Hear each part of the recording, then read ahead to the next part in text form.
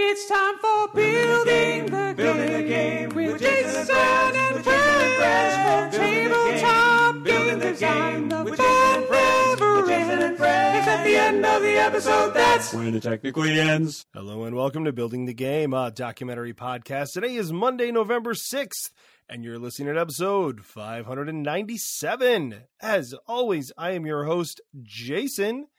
Here today, joined by awesome game designer, awesome publisher, awesome dude, and that is Matthew Hocker. Hello, Matthew. Jason, hello. Thank you for the awesome introduction. I want to throw all those things right back at you. You're a great person. Always happy to be here and excited to chat with you today. Yeah, I'm glad to have you. It's always good to have you on. What have you been up to of late? Wow. I recently did a big move, and I think that settled down. I've been working on a bunch of different nonsense in game space, of course, like I think just about anyone on the show. I feel like that's almost obvious, right? Like I've been working on games, like, whoa, required. Yeah. I took a nap today. That was pretty good. Hey, you know what? That sounds epic. I've been trying to get better sleep. My dog loves it because it'll just cuddle up with me the entire time. But other than that, I've been getting back into, on a personal note, I've been working out more, which has been nice again. And just, I feel like I'm developing a better cadence in my life again because everything was wacky, just wildness for a while. We're grooving now. That's great to hear, man. Yeah, I know it. Things get a little crazy and it just feels like everything kind of gets crazy, right? I know that like it's easy to let everything kind of get out of control as things kind of spiral around you, right? And so it's nice to feel like, I know for me, it's all, my judge is always like, how am I sleeping? Like, am I sleeping enough? Because the answer is usually no. And the crazier things are, I tend to sleep less, even though I'm not productive past a certain point, right? Like I won't go to bed until like midnight, but after 10, I'm not productive. Like I'm not doing anything useful. Right. Like, I'm just go to bed. I'm just trying to decompress usually. Yeah. But going to bed would make more sense. But I don't. Sometimes you just need time to just float. Right. Yeah. I've grown to appreciate that. I didn't really get what that was. I was like in my younger years, like I'm not doing anything right now. But now that the older I get, like, gosh, this is just great. Like I'm just floating in existence for a little while. Yeah. It sounds like something I should be saying in college. It sounds like something you'd say, like, I'm just floating right now. But like, that's just right. It makes sense now. It does. Right. I think for me, it's always like, the kids, as they get older, they go to bed later and later. And that kind of encroaches on that, like that float time, right? Of like, okay, they went to bed. I try to have everything done before they go to bed so that I can just sit down and either like watch a TV show with my wife or play some video games or something, or just read, listen to a book, just not be productive. Right. And then go to bed at a reasonable hour. But that last part is tough for me. That is my Achilles heel, is my Achilles pillow. I just don't go to sleep when I should. So. Amazing. I want to remember that. That's a good one. So, so you were awesome. And I had said, hey y'all, I'm looking to have somebody jump in, to the show this week. And you just messaged me and said, hey, I want to be on the show again sometime. Like, let me know. And I was like, well, hey, I have an open spot this week. And you were like, that sounds great. So, So I'm, thanks for the short notice add-on. And if you'd said no this week, we would have just done it the next couple of weeks. But hey, it's always helpful when somebody's like, I will say the Discord is amazing for that, because I had 3 people within 30 minutes say like, hey, if you need somebody, I can do it. And it's like, oh, yay. Because it used to be like, all right, I got to send some emails, message people on Facebook. And with the Discord, it's like, there's always people who can jump in. And I love that. Because I am not always organized when it comes to that. Sometimes I'm scheduled like a month out. Sometimes I've got to schedule like 2 months out. And then other times it's like, oh, it's Wednesday. Oh, crap. Uh-oh. Uh-oh. Yeah. It's wild how that is. It is, right? Well, I used to do podcasting back in the day, and I feel that moment like, oh, crud, I got to have content. I got to. Yeah, what? right? Uh-oh. Got to figure that out fast. I know that you know what? I think when I reached out to you, I threw 3 topics at you because you did. You were just chucking them right at me. You were like, yeah, I was like, let me pitch Jason some stuff real quick. I think they all kind of hit close to home because I think, as much as I was kind of just talking about floating, I've also been like dealing with all this other stuff lately and just trying to manage. I'm micromanaging my life more than I ever have before. Which is needed because if I don't do that, I'm going to do nothing. Or I'll do everything, but it'll be so much chaos that it'll feel like nothing's getting done. Yeah. So, like the thing where like you do everything, but not actually complete anything. Like yes. I've done 10 things today, 90% of the way. Yes. Tomorrow I'll do 10 new things, 90% of the way. Yes. And to segue, that's what self-publishing feels like a lot of the time. I bet. Yes, that was well done. That was well done. Look at that. So you're gonna one of the ideas you pitched to me was talking about you're a smaller publisher. You've done some games, you've done some interesting marketing for said games, even putting yourself at risk by eating dangerous things, but not to spoil anything, but yeah, I think there obviously are some super unique challenges to the work you're doing in the publishing space. And so when you said, hey, I'd love to talk about that, I was real excited about that because self-publishing is something that a lot of us are really interested in doing. But you're doing it at a level where you have booths at cons, which is, I think for a lot of us is really the big jump, right? That it's too hard to make, right? To get into it. I could publish a game, but then like having a booth at most cons is just out of reach, and that sort of thing. So, so I'm excited to hear about that. So tell me all the secrets. Tell me how to make it magic and make it work. Just let us know. I think the number one secret, honestly, is you and this maybe is just a me thing, honestly. You have to be a little full of yourself. You have to have some ego in the game. Really, you do. You have to, because you're going to put yourself out there every time. You're going to be the face of things, even when you don't want to be. People are going to remember you, and you are going to be the bridge between what you're creating and then what people buy most of the time.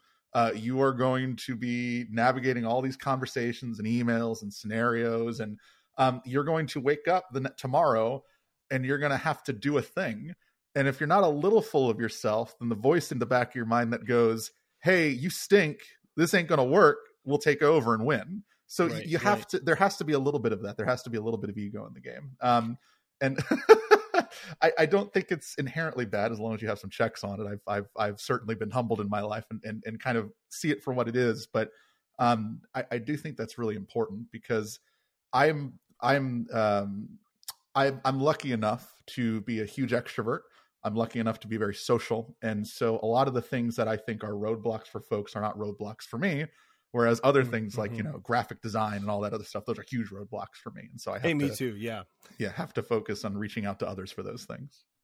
It's interesting that you say the thing about ego. Cause at first I was like, really? But then I was like, 11 plus years ago when we started a podcast, right? We were thinking to ourselves, how hard can it be? Right? Like how hard can it be? Super hard to get design games and to do a podcast. Right? But I think that start with the ego of like, we can do this. This can't be that hard. We can fill time. And it was tremendously hard and has gotten tremendously less hard. Yet I feel like over the years, my ego has shrunk a lot because I've done a lot of checking myself in public by saying super dumb things over the years as I was learning. And so, I get that. Like, I totally get that, and there's that, when you're putting something out there, right? Like whenever you're saying like, I'm going to make this thing and I'm going to put it out there, whatever it is, right? Part of you believes that it's worth putting out there, right? Otherwise you probably wouldn't do it, Yes. So I think that, I think that is correct. I agree with that. The more I think about it, the more I think it makes sense. Yeah. Yeah. Now be humble be Of humble. course, yeah, but yeah. but or you will be humbled. Yeah, exactly. Correct. Very much so. And I have been humbled in life. So me too. Yeah, I probably will be humbled again at some point because that's life.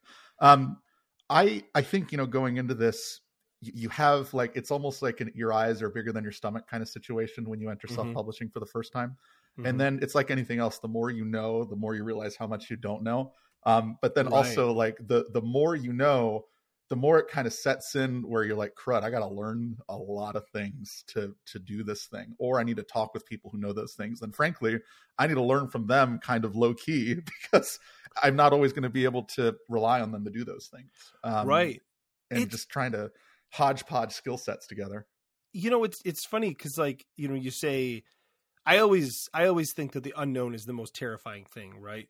Like I always was thinking that I always feel most overwhelmed when I have no information.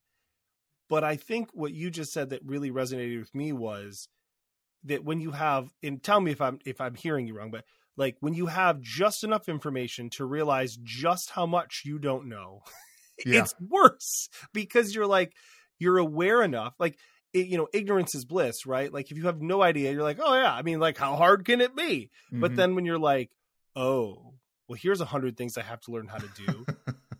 And I don't know how to do those. Well, it just got way worse, right? Sometimes learning is worse for a bit before you get through it. It is, weirdly enough. There was a great discussion that I was a part of recently on the Break My Game community. And a lot of it just focused on learning and like how people learn and like how to process information, how to like absorb it and how to use it. And I think I'm very much someone who has to do the thing to learn. I have to fail to learn. I can't learn from reading. Like I remember before I got into this industry, like I read 1,001 things and I still had no idea what I was doing. I listened to shows just like this. I listened to, like I went on the Facebook groups. I talked to people and there were so many unknowns for me still. And all of it was really good. And I don't regret doing any of that. Because it was very important for me to at least get some kind of context. But the truth of the matter was, at least for me personally, until I started doing things and making mistakes, I had no idea what I was doing. And it's been funny over the years as I've gotten to know more people and I've met and become good friends with folks who have gotten into the self-publishing industry or the games industry in general. And I feel like sometimes I'm like the cynical old person on the mountain who like knows like all the things and like I'm like having these like cryptic cynical statements like you'll see, you'll have to deal with that soon and you must overcome it. And I like have like strange wisdom that they don't get until they go, oh, that's what you meant. Oh, that darn Hocker was right. Yeah. So you talked about like mistakes you've made. I hate to keep comparing it to podcasting, but it's what I know. Like when I make a mistake with a podcast, right? Like generally it results in an episode that's not great or later me saying, hey, remember when I said this? That was dumb and that was incorrect. And I've learned more about this now. But I mean, you're out there making stuff and like sometimes those mistakes cost money. Yes, they do. And as a small publisher, that's gotta hurt. I mean, you're not like, dumb X guy out there losing, like $42 billion in like a week and just being like, oh, well, let's make it 420 billion because it's a pot joke and that's funny. Like you're literally like, hey, I only have this much money and I've just lost some on this and I have to fulfill this commitment. Like, have some of those mistakes been like that? Yeah, absolutely. I think that the scariest thing on the whole journey, in my opinion, is when it's time to print the game. Because when that happens, awful. Yeah. When that happens, technically you can go back and fix things, but it's very expensive. But really, realistically, when that happens, you're done. All your mistakes, all your successes, everything is going to be in that game. Yeah. And that's what it is. And you're not going to get a second shot unless you reprint the game. And quite frankly, most self-publishers don't, including me. You're looking at generally printing anywhere from, 500, probably not even that these days. I think most manufacturers do 1,000 plus. I know Panda doesn't do less than 2,000. That I could be wrong about that. I know they upped it to 2K. No, that's went up. Yeah. So most manufacturers, like, they have certain minimums, and then most self-publishers are printing within a range of let's say on average 1,500 to 2,500, maybe 3K, right? You got to sell all those games, and then if there's mistakes, they're there. Your ability to patch things and fix things is not like in the playtesting days. That's it. And so, after my first game, I'll tell, like, for example, my first game, I had a hard lesson learned, for example, about the internal construction of the box, right? So, like, I wanted to, in the back of my mind, I was thinking one day I'll do an expansion for this. And lesson to all of you making your own game: do not think about expansions. Even if your expansion is just stop. I beg you, especially if you're going the publishing route, or your independent publishing route for the first time, don't think about it. Don't overthink it. Because more often than not, you're probably not going to do it. Right. And I was like, I'll have room here, I'll have space. And then I also was thinking I'll have some space for people who want to sleeve their cards, that kind of thing. But the space ended up being a problem, because there was basically an empty space on one side of the box. It had some tokens in it, but there was still a lot of empty space. There was a mid flap that blocked those tokens and these cards. And when the game was put in the containers to ship, the way they put the games in the boxes or cartons, I guess I should say, they put them in so the heavy part, which is where the cards were on top of the flap, which was over the empty space. So over the course of the period of time where the games were being brought to the United States across the sea, that flap would slowly give out. Now, when you open the box, you can put the flap back up, and it's pretty much fine, but that's a huge issue. You open up your game, you're like, well, why is everything everywhere? So I have had that happen before with games, for sure. Yeah. Like professional, like published games where you're like, what happened here? Right. And, I went through every QC thing along the way. I had manufacturer go over it. I went over everything. I felt like I had done my due diligence, and there was still that mistake. And, for a while it haunted me. Now, I'm over it. I've almost sold every copy of this game. I'm pretty proud of that. But for a long time, it was like, oh crud, this is going to be a pain point. And then you got to kind of think about that when you're selling your game, and then you're like, oh crud, I'm selling them something that doesn't meet the level of perfection I want. And then you kind of have to accept that. So I feel like it's fair to say that most games, I think if you look at most published games, there's probably somewhere some mistake. 100%. I mean, every game. And those people had so many people looking at stuff, so many more than you ever would, right? So, I mean, and I think that there's a lot of those that probably don't ever get fixed because, if it's a word here or a word there that's messed up, who's going to know, right? You will. Yeah, you will. You will always know. You'll know. You will know immediately. And here's what I'll tell you. This is, you're right. Most people won't know, but then you're going to get someone at a convention who is absolutely brilliant and awesome, and they're going to go, "Hey, listen, that third sentence in the fourth paragraph of page 7, you spelled flamingo, and instead of spelling flamingo, you spelled shark for some reason. What's going on there? This is a game about birds." And you're like, what? And then, they'll catch it. No one else will ever catch it. And it's going to haunt you. Not saying that happened to me. I don't have any games with flamingos in it. It's a very weird example. But the point being is, like, it's going to be caught. And every time it's going to be like a little pinch on you. And you're like, oh, yeah. When you're self-publishing and you're doing this solo, it's going to be a heavy as the crown moment every time. Even it's as goofy as that is, it's always going to, be that pinch. Well, I think the big thing is, right, because it represents you. It's not like Ravensburger put out a game where 50 people touched that game before it ever made it to anyone. It's you, right? I mean, you're the first line of defense. You're the last line of defense. I mean, even if you have other people that review stuff for you and look at it, it's still you. So of course it's going to feel like, it's all me that screwed this up. I mean, it just is, and it is, right? I mean, it's unfair, but it is. You chose to do it. And that's, you signed off on it. You own it. It's your vision, for better or worse.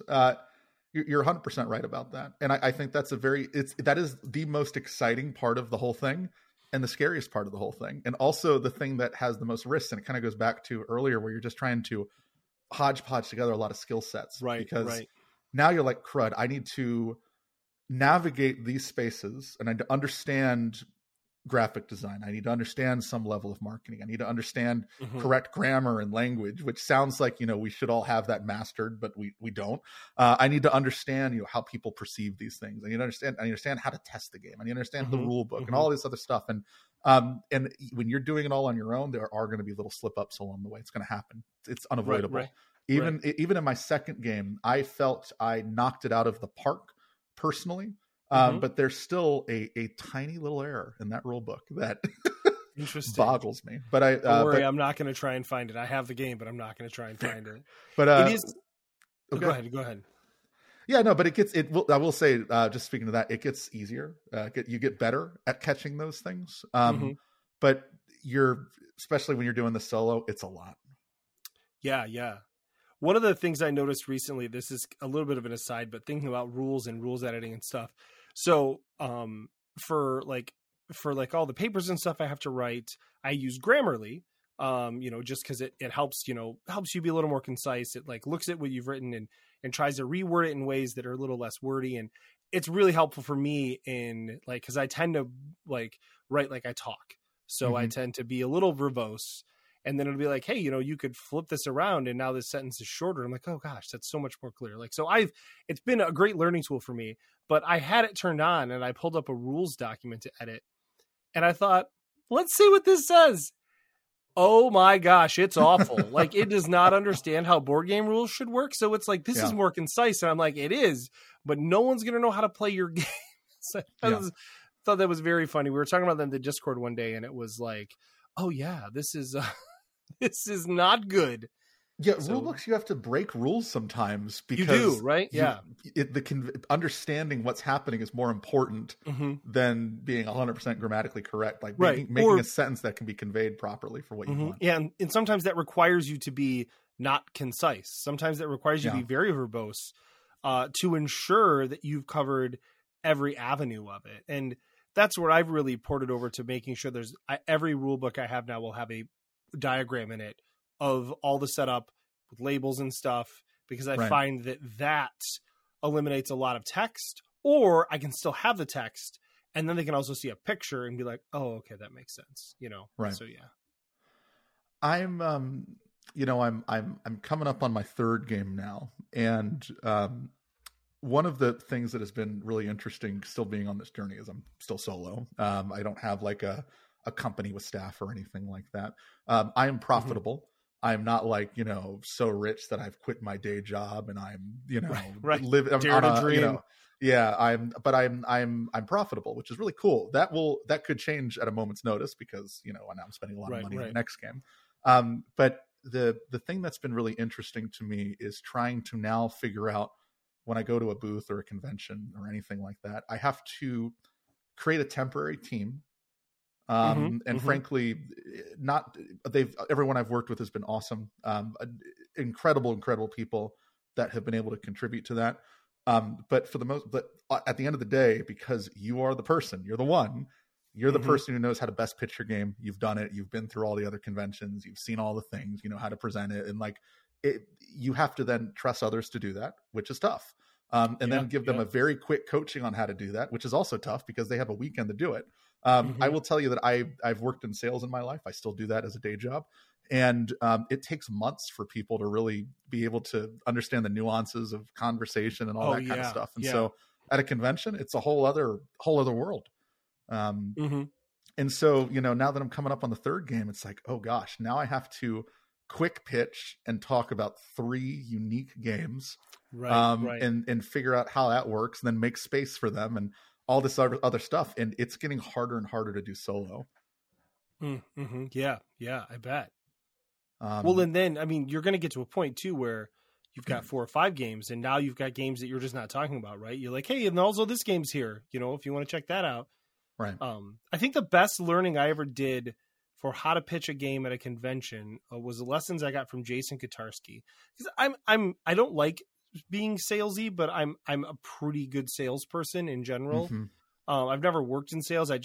I mean, I just know how to talk to people, Right. But Jason Katarski was teaching me how to play Jonathan Schaffer's game Filler. He showed me, like, here's how I've stacked the deck, and here's why, and here's what you're gonna do to get it all, like, to make it all work. And it was so brilliant. Like, I was like, oh my gosh. So at the end of every pitch that took like 60 seconds, I would just flip the cards back over. And then I would know exactly how to do it again. And I was like, wow, this is fantastic. Like, I know how to deal with this now. So yeah. I found that really helpful. That's cool. I've picked up some tricks along the way, some things. Well, I don't want to call them tricks, but some ways of navigating conversations more effectively and that sort of thing. I've been to enough conventions now where I also think that like a lot of this is also knowing where you're going to do well and where you're not. And not all conventions are created equal for all publishers, for all games all the time.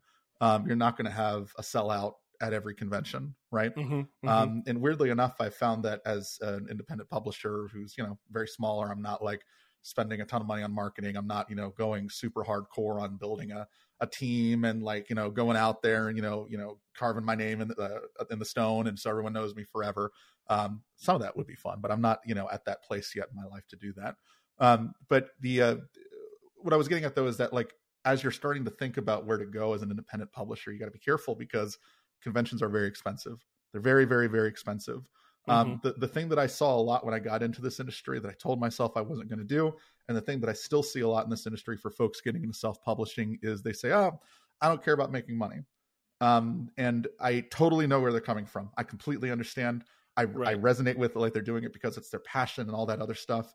But this, in my experience, unfortunately, because of just how the economy and society and all this other nonsense work, it hurts them in the long run. Because then if you're thinking about operating at a loss and you keep operating at a loss, you're going to start hemorrhaging money. And then if you're hemorrhaging money, that puts you at risk in your own day to day. And then you start creating it's almost like I think there's like a sunk cost fallacy that kicks in. Right. And you start doing things that are not sustainable for you. And you're just putting more and more personal money, and you haven't learned how to make money and use that money to do the thing. And so you're just eating into your own pockets constantly.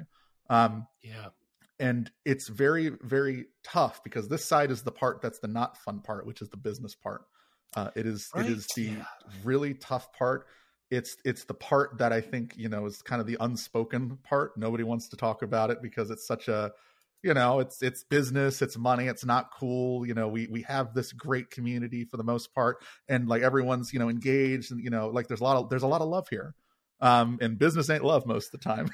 So it, as much as we want it to be. And so a lot of that comes down to also loving yourself, weirdly enough, and recognizing that your business is not going to love you, which means you got to love you, and you got to love yourself enough to go, I'm going to keep this as separate as possible from me at some point, so I don't keep digging a hole. I need to figure out how to make this work, because you're going to start solving things real quick when you do that. Now, I think that you also have to give yourself grace, because for any smaller business, it takes a couple of years to get to some place that's sustainable, or that's realistic, right? It's sometimes not more than that, for sure. Sometimes correct. Sometimes more than that. Sometimes it won't happen. And you're going to have to make a hard decision to walk away, possibly. Maybe you're going to have to get more education or more coaching or more hands-on experience. And those things are really tough, because this is also a labor of love. And so it's a lot of stuff like that. But I think, when I found over the years, when I give advice on self-publishing, most of the time I'm giving advice on all the bad stuff, or giving them warnings on all the bad stuff, because there's potentially a lot of it. And the most common one is you spend so much of your own personal money, and you're indifferent to it at first, but it kind of catches up to you over time. And knowing when to split from that is really important in my experience. Yeah, that makes a lot of sense. So really it all comes back down to love yourself, know you're cool, and then everything will be fine. Yeah. A lot of ego here. But no, I mean, I completely, thinking about the whole, like, because I've said that before about, like, I don't need to make money off this. You know, if it can just pay for itself, I'll be happy with that.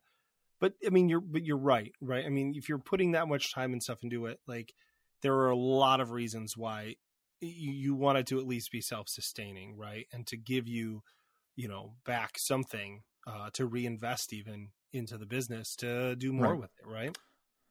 Now I want to offer some caveats here. And I think this is where things get interesting, because self-publishing and independent publishing is many things, right? So for example, there are a lot of really great games out there where, you know, the stakes are much lower. And so like the thing that I would say is, like, if you're thinking, oh, well, Matthew, I want to be a self-publisher. I do just want to break even, and I do just want to do those things. So that's great. What I would encourage you though is to think about the stakes of a situation, and the risks involved in a situation. So be mindful of risks and be strategic around risks, because if you're thinking about risks, then that helps you kind of think about what direction to go. So like if you want to have something, for example, that kind of just takes care of itself, it's probably worth going down the road of something like GameCrafter, or doing something like Print and Play, or doing very small print, small print runs, like, 20 to 100 games, something like that. It doesn't have to be the biggest thing in the world. I think where things start getting messy is when you're trying to be the biggest thing in the world, and you go the Kickstarter route, and you make a bunch of money, and you or maybe a decent amount of money, and then you do a big manufacturer, and then you have 2,000 games, and then you have to try to sell the games, and then if you don't have a business plan around that, and you're not thinking about the risk around that, it's going to be really tough. Right. I was just to say, when it comes to, like, if you're doing a Kickstarter, you either need to budget in like extra money, right, to know that when I say I can fund this game at $10,000, that includes $2,000 that will be like bonus, right? Like, this is profit if it works out, but if not, this is how I fix the game if there's a problem, right? I mean, we've seen so many publishers, even decent sized ones, like go bankrupt literally because some things went wrong in the Kickstarter process, or the manufacturing process usually. And suddenly they can't fulfill, their order. The money's been spent. What are you going to do? Right. And I mean, those are the type of things that, yes, you have to plan for that. When I did my first game, I knew that I was asking for enough to make the game, but that I had an extra couple $1,000s that my wife and I set aside. And we said, listen, if we have to do more with this, we've got this money to make sure this game gets finished. Because you made that promise to people. Right. And well, Kickstarter's not a pre-order site. Like as a person using it to publish things or to sell things, you should treat it like it is, right? Yes. So unfortunately, really, really unfortunate. But I think it kind of goes into a tough area where I think one of the toughest things about going the Kickstarter route, or let's say crowdfunding route, is one of the biggest barriers to entry is money. Because it's very hard to go onto those sites for tabletop specifically. I don't want to speak for tabletop games. I don't want to speak to role playing or other products. I'm not, savvy with those, but for tabletop specifically, you need to pretty much go to these websites with a finished game. If you're looking to do a print run of 1,500 to 2,500 and you're looking to get 10K plus, right? You pretty much got to have a finished game, and then you'll have spent money on marketing probably. Even if you're not, spending thousands of dollars on Facebook ads or whatever, you'll probably spend money on some kind of marketing, or, and even if you think you haven't, you probably still did, because if you're spending money to go to conventions, if you're spending money to go to play testing events, or if you're demoing your game anywhere outside your house, or even you're doing online, you're spending money on something to do a thing to get the game in front of others. So you're always marketing.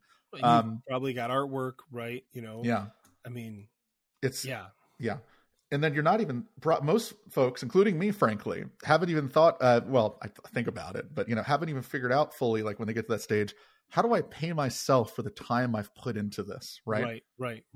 All the hours you've gone to play testing events, all the hours that you've spent editing your game, all the hours you spent communicating with others about art and graphic design. Right.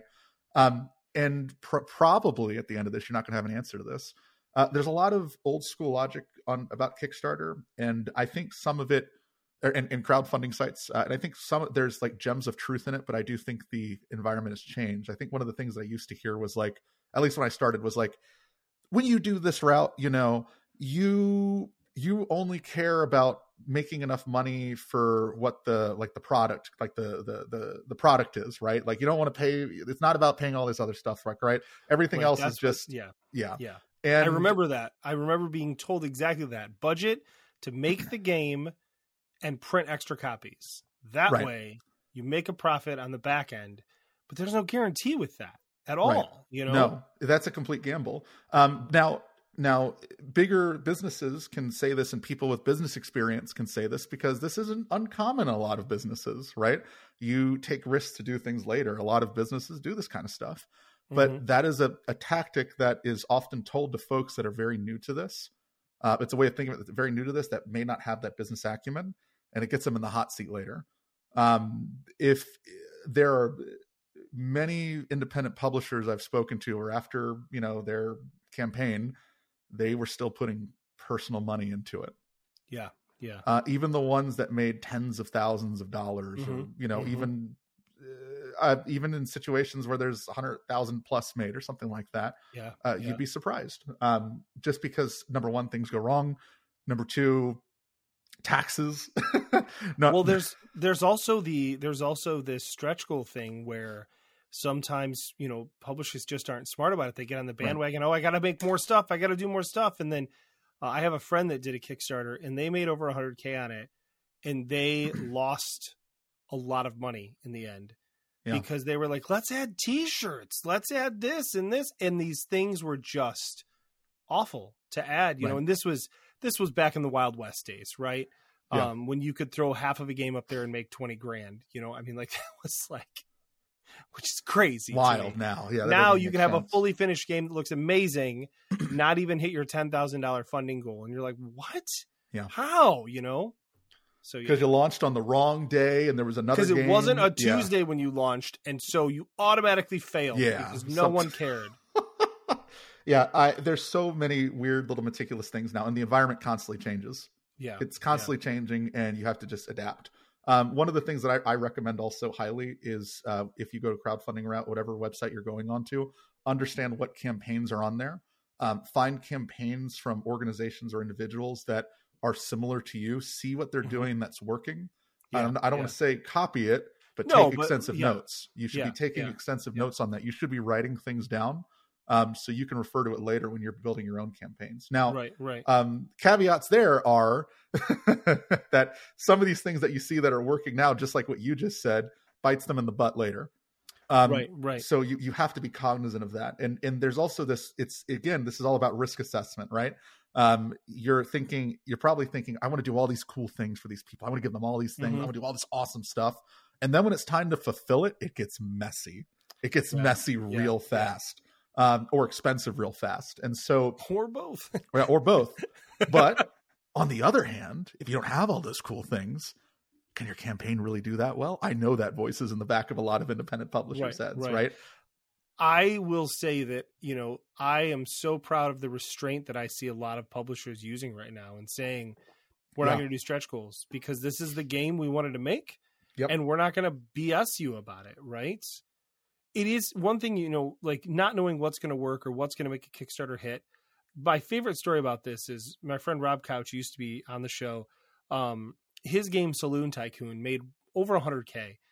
And him and I don't know if the publisher agrees, but him and I attributed a lot of that success to a late stage decision to add in an animated GIF before people were doing this. Cause it was a 3D game where you were building like a saloon, and it was very, very beautiful on the table. It looked very fun. If you've ever seen Pagoda, it's that type of style, but the game was very different than that. And they added an animated GIF of that construction, like front and center. Like as soon as the first thing you saw when you scroll down was that. And we're like, that was half the funding of this game or more, because people just got it. Right. And since then you see a lot more games doing that sort of thing. I'm not saying that he started a trend, to be clear, but clearly that, that works. Right. And finding that one thing that's going to communicate why your game is special. And that's why, like you said, looking at these other companies and what they're doing and taking extensive notes. there's nothing wrong with copying how somebody's laying out a Kickstarter. I mean, that happens a lot. That's almost the norm, frankly. I mean, and you know what? Like, I think backers appreciate that. I know I do, right? Like when I'm scrolling down and things are in a wonky order, I'm like, come on, guys. Like, just right.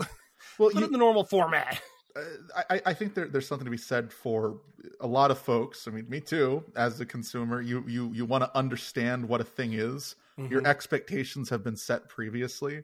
Yeah. And the more different something is, the more resistance you probably you'll start feeling. You're like, wait, is this right? Is this correct? Why does this have this here? Why is this saying that it needs I don't know, cowboy hats for this penguin game, and they got like, what's going on with this, right? Things start not making sense, and suddenly you're like, well, I don't know, I'll wait and see. It's interesting that the landscape changes so rapidly on that front that I feel like every month I'm seeing like kind of very nuanced subtleties or differences or things like that. I bet. Yeah. One of the things that I noticed that became really heavy in the last, I think, year and a half now. But there was a period of time where I think when I was very active on Kickstarter and campaigns where, you would have like 2 reviewers, previewers, folks that were looking at your prototype game. Now campaigns have 8, 10, 12, 15. And not just that, they're also going to have people playing the game live during the campaign. Not just that, but they're going to be doing live interviews on all these different things like throughout the campaign. And it's wild. It's wild. And, I look at that and I go, that's really cool. And then I think, do I have time to do any of that?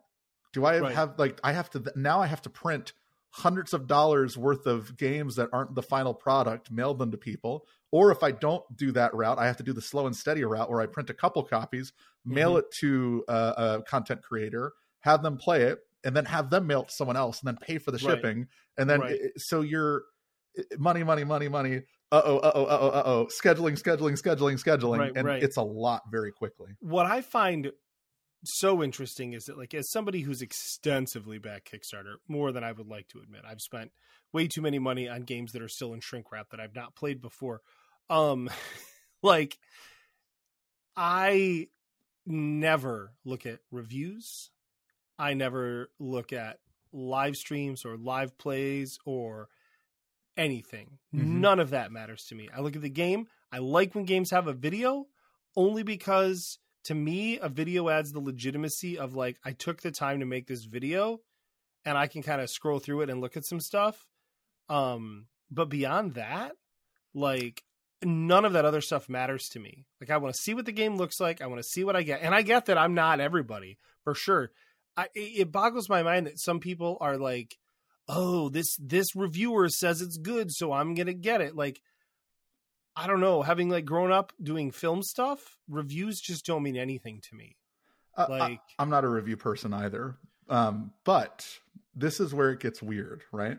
I've advised folks in the past, and I've said it's not about no content creators. You all are awesome. I want to put that I'm not dogging content creators. No, at all. I might sound like I am in a moment. Okay. Well, I'm not going to, but it might come off that way. Right. When I'm doing a campaign, right, or when I've advised folks to do campaigns, they're like, why are there so many people having all these numbers of content creators? And I know this because I do this in my day job, which is basically, it's not about the actual reviews. It's about the number of reviews and social proof.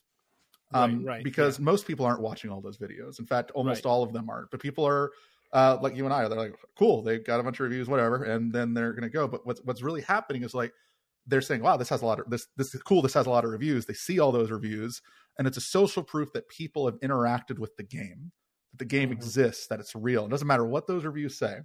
Now there are exceptions to this, right? Very, popular content creators or folks that have a big fan base already, or folks where their perspective really does matter to folks at a hardcore level because they're well recognized. I do think in those situations, people will probably watch the review if they're a fan of watching reviews or previews or anything like that. But for the most part, for most folks, it's a social proof. And so it makes you feel safer to purchase because it has been vetted by all of these entities. And so the more social proof you have, the better. So I could just reach out to content creators, say, I will pay you $100 to take a picture with my game. And then I'm going to make that picture in Photoshop look like it's a video that no one's going to click to play. you probably shouldn't do that. But I mean, I kind of want to try that now and see what happens. Hey, the video's not playing. I don't know. I'll look into that. I'm kidding. But I mean, basically, that's what it sounds like you're saying is like that would actually, there's a chance that would work for most people. I think people. Well, I don't think I know. People are smart. They'll catch on to that kind of stuff. So it has to still be organic. You have to have the presentation of, being this organic thing, right? But like, even when you look at like, think about like Board Game Geek reviews and stuff like that, right? Like you can go on a Board Game Geek and you see a ton of like bad reviews, but the game still has like a 6 or a 7 or an 8 or a 9, right? And so that means that a lot of people will still touch this game despite the bad reviews, which means it's a social proof that the game's played. So you want to have that content there because it just fills up. Number one, it fills up space. Number two, you're having other people than you talk about your game, which is really important. This is the other tricky part is like, as an independent publisher, you're the one talking a lot, but you got to have other people talk about your game. Word of mouth is huge, and that's where that content also comes back. So even if people aren't watching these videos and maybe they see it for 5 seconds, like they see, oh, this content creator looked at this. Wow, that's really cool. That means such and such, yada yada, blah blah blah. Right. I find it funny that we've come back around. I mean, I've said this several years ago too, but like word of mouth was the original marketing, and really because of the internet and everything online, like that's what we've gotten back to, right? Is that even paid advertising is literally word of mouth advertising now, right? Yes. I mean, like, that was just hilarious to me. But yeah. The Board Game Geek thing, like, to me, like, and listen, I'm not hating on Board Game Geek, but so this is my disclaimer. like the ratings and reviews on Board Game Geek, people get so jazzed about that. Like, oh, this game's in the top, but who cares? Like, it's a bunch of people that like or don't like a game, but they are such a small percentage of the entire market. 100%. That, like, 100%. I actually, just before we started recording, I got a ping on Board Game Geek that was like, hey, somebody mentioned your game on real estate. And I was like, oh, okay, that's weird. That's an old game. And this person was like, hey, I backed all these Kickstarters a long time ago. Here are games I liked. Here are games I didn't like. And mine was one he didn't like. And he was like, hey, this game it's this, and it's like all these things. And I was like, okay, like, like his critiques were things like, it's too simple. It's, and I thought, hey, you don't like it. That's fine. Earlier this week, I had some new friends who played the game and were like, oh my gosh, like this clicked for us. Like it just made sense. And like, so like, you have to remind yourself that like that kind of stuff, it's social proof, right? And we like to pretend that it matters socially, but like, I refuse to believe that the games with the best ratings on Board Game Geek are necessarily the best games out there, right? Yeah. I look at it as, there are different games that are great for different people and different folks and different loves. And sometimes you'll play a game and you'll despise it, and then the next year you'll love it. You don't even know why. Right. I think one thing to keep in mind for all creators, whether you're self-publishing or designing, is that most people will love your game. The majority of people that will play your game will love it or like it, and you will never know. Yeah, it's true. You will never know. You will never have any idea. What you will know more are the people that don't like it, because, it's fun for a lot of folks to talk about the things they don't like. Right. Well, and what I was thinking about as you were talking about it that made me bring up that review was that, this social proof of these people. And this is just some like rando who's like, hey, some people thought it was cool that I wrote about these Kickstarters that I backed a long time ago, so I decided to do it again. Like, this isn't like a reviewer with a big following. It's a person with some opinions. But people really like throwing out negative opinions. And I can be susceptible to it too. I mean, I try to be mostly positive when I talk about games, but there are some games that I've ragged on. Right. I think being out there and punching down on games isn't cool. Right. I mean, like, we want to say cool things, 100%. So I could never be a real reviewer, because I would be like, I don't want to talk about your game because I don't like it. I don't want to say bad stuff about it.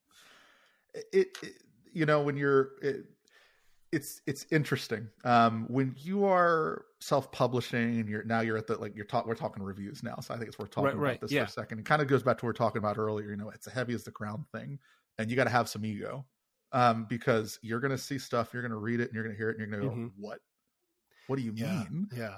Or where did this come from? And at the end of the day, I have to like tell myself actively that even if this person is just ripping the game apart on levels that I don't even understand or agree with. At the end of the day, I tell myself, even if I vehemently disagree with them, that's their perspective. I tell myself, thank you for the perspective from this individual. Like, I'd say it in my mind, and then I move on. Because if I don't do that, then I'm not gonna move on effectively, or it's gonna stop me. And then I try to take some nugget. The other thing I try to do is I'll try to take some nugget of something in there and apply it later, but it's hard. It's tough sometimes. Part of that nugget may be, hey, you hated the game, but you bought it on Kickstarter, so thanks. Yeah, thanks. All right, thanks for your money. I'll see you on the next one. Probably not, but yeah, you never know. I think as you go on this journey, as you encounter those things, take it with a grain of salt. Just remember, most people that are going to touch your game are going to love the game. They're going to love it. Right. I've always been astounded. Like with my first game, I was so scared because it was a word game, and I someone reached out to me a while ago and they said, "Hey, I just want you to know that my family still plays this game. They love it. It's great." And I would have never known that. They never made a review on it. Right. They never said anything about that publicly, but they told me personally. And that was worth more than any review I've ever read. Yep. No offense to the people that have reviewed the game. Thank you very much for that. It's true though. I mean, like, of all the stuff I've worked on, the one game that I get the most consistent feedback from is Water Balloon Washout, a game I self-published. I printed 1,100 copies. It sold about 1,000 of those. On Board Game Geek, there's not hardly any reviews or anything for it, but consistently when I see people who I haven't seen in a while, they'll say, you know what? We still play that game with our kids and they love it. It's our favorite game to play together as a family. And like, that's all that matters to me, right? Is like that those people are enjoying it. Because that's who the game is meant for, you know what I mean? Again, if people are enjoying it, and I think it's so powerful what you said, that, you know, most people that touch your game will love it and you'll never know. Like that's a really powerful thing for people to remember, you know? Yeah. I mean, that's important. And this is a reminder to people who play games. You play someone's game and you like it, tell them you like it. Even if it's just messaging them or a shout out on social media, do that. Cause I mean, for like a smaller publisher, that means a lot, and that's really helpful. It's huge. That will power you through some tough moments. Yes, frankly. Yes. And that's where, you know, that's where I do think you can find some love on the business side of things. Weirdly enough. But yeah, no, I think the big takeaways I would just, you know, throw out here, just kind of going through it. Understand risks. Understand how to build risks into your business and your process. Love yourself, have a little bit of ego, understand that at the end of the day, most people that play your game are going to like it or love it. Even if it doesn't seem that way, I promise you that's the case.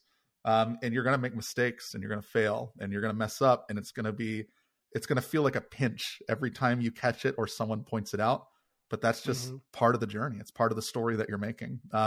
If you read a book right now where everything was perfect for the protagonist and everything was great and worked out all the time and there were no issues at all, it'd be the most boring story you've ever read. You wouldn't finish it. And so don't let those things that happen in your journey, you know, stop you from finishing your story. So keep at it, but understand the risks and understand, you know, the pitfalls and, you know, recognize them and be realistic about them. Yep. That's good advice, man. Well, hey, this has been a fun topic. I love this. Yeah. So, but now it's time for you to tell us about a game. So tell us about a game, Matt. Yeah, Jason. I've been working on a game for a little while now called Lily Hop, which I've pushed the Kickstarter back for a couple times, but I'm planning on launching in spring in 2024. It's a game where you play as the frogs come out. Yeah, it's when the frogs come out. You play as cute little frogs. You're hopping around, catching flies. This one's been a labor of love for me. It's very modular. It's very cute. I like it's making fun. cute games. I played it. Thank you. I appreciate that. And I'm pretty excited about it. We're still making more little lily pads in the game, more little creatures. We added we're going to add a swamp witch soon, I think. And then we added a couple weird fish that have been ridiculous to play with. we added a sad goldfish that's kind of mean. Apparently, I did some research. Goldfish are not good to have and like to reintroduce into like natural wildlife or wildlife habitats or anything like that. And so they end up being like they have like no natural predators. So they just get really big and hurt the environments. And so that's not a good thing. But I was like, wow, that would be a really interesting mechanic in a game, which is me being absurd. So whoops. It's interesting to me that goldfish have no natural predators. I mean, like their coloration is bright. It just seems like it screams, eat me. Unless, you know, the animals are like their coloration is bright. Maybe they're poisonous because that's like a thing. So maybe I'm no expert. I just put a goldfish on a lily pad and said, huh, that's interesting. That does sound like something you would do. So yeah. So in the game, you're hopping around trying to eat flies. The different, you know, abilities and powers and stuff you run into from the different things you eat and everything and different things you interact with are super fun. I got to check it out. Last year or was this year? This year at Origins. Or it was Origins. Yeah. Yep. I was trying to remember if it was Origins or Gen Con, but it was Origins. Yeah. Yeah. Yeah. That was a good time. The thing that I think I like most about it, so there was it actually was inspired by a game jam I participated in. And I kind of changed some things up following that, but it basically, I think the coolest part is that you have these like circle tokens that these frogs move around. It's like a modular rondelle that can expand or shrink, or you create new rondelles and the frogs move between them. And for me, that's amazing. It does create, I think the biggest con of the game, it does create situations where you're almost overwhelmed with choices at some point, especially toward the end, but they're almost always, not even almost, they're always interesting choices. So you're always like, oh gosh, I could do this, but I could do this. Ooh, I could do that. And you're influencing the cadence of the game based on your previous choices. Interesting. Yeah. Well, I can't wait to see that on Kickstarter. When the frogs come out. When the frogs come out, look up Matt and it's Matthew Hocker, and you'll be like, oh, it's time. Really happy. I have to change the name of the game to When the Frogs Come Out now, Jason. That's it's pretty good. When the Frogs Come Out, titled by Jason. It sounds a little dangerous. Like, I don't know. It sounds like, I expect they're like big mutant frogs, like when the frogs come out. When the frogs come out. Ribbit. One toad must go against all odds. Yeah. That's a good movie announcer voice from back in the day. Yeah. Thank you. Well, hey, I really appreciate you coming and hanging out today and chatting about all this. It's a good time. Jason, as always, it's an absolute pleasure chatting with you, being on the show and participating.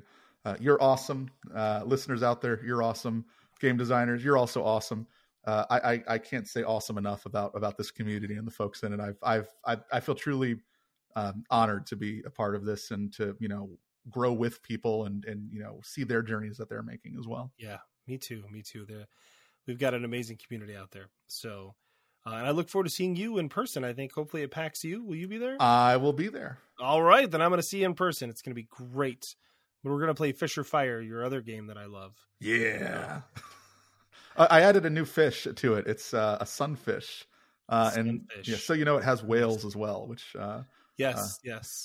Which I'm waiting for your criticism of. I'm not going to criticize that. I've criticized the bony octopuses enough. So fair. Bony octopi. Yeah. But if you see Matt anywhere and he's got Fisher Fire, you should try and play it because it's short, it's fast, and you are going to want to scream in a good way because it's super fun.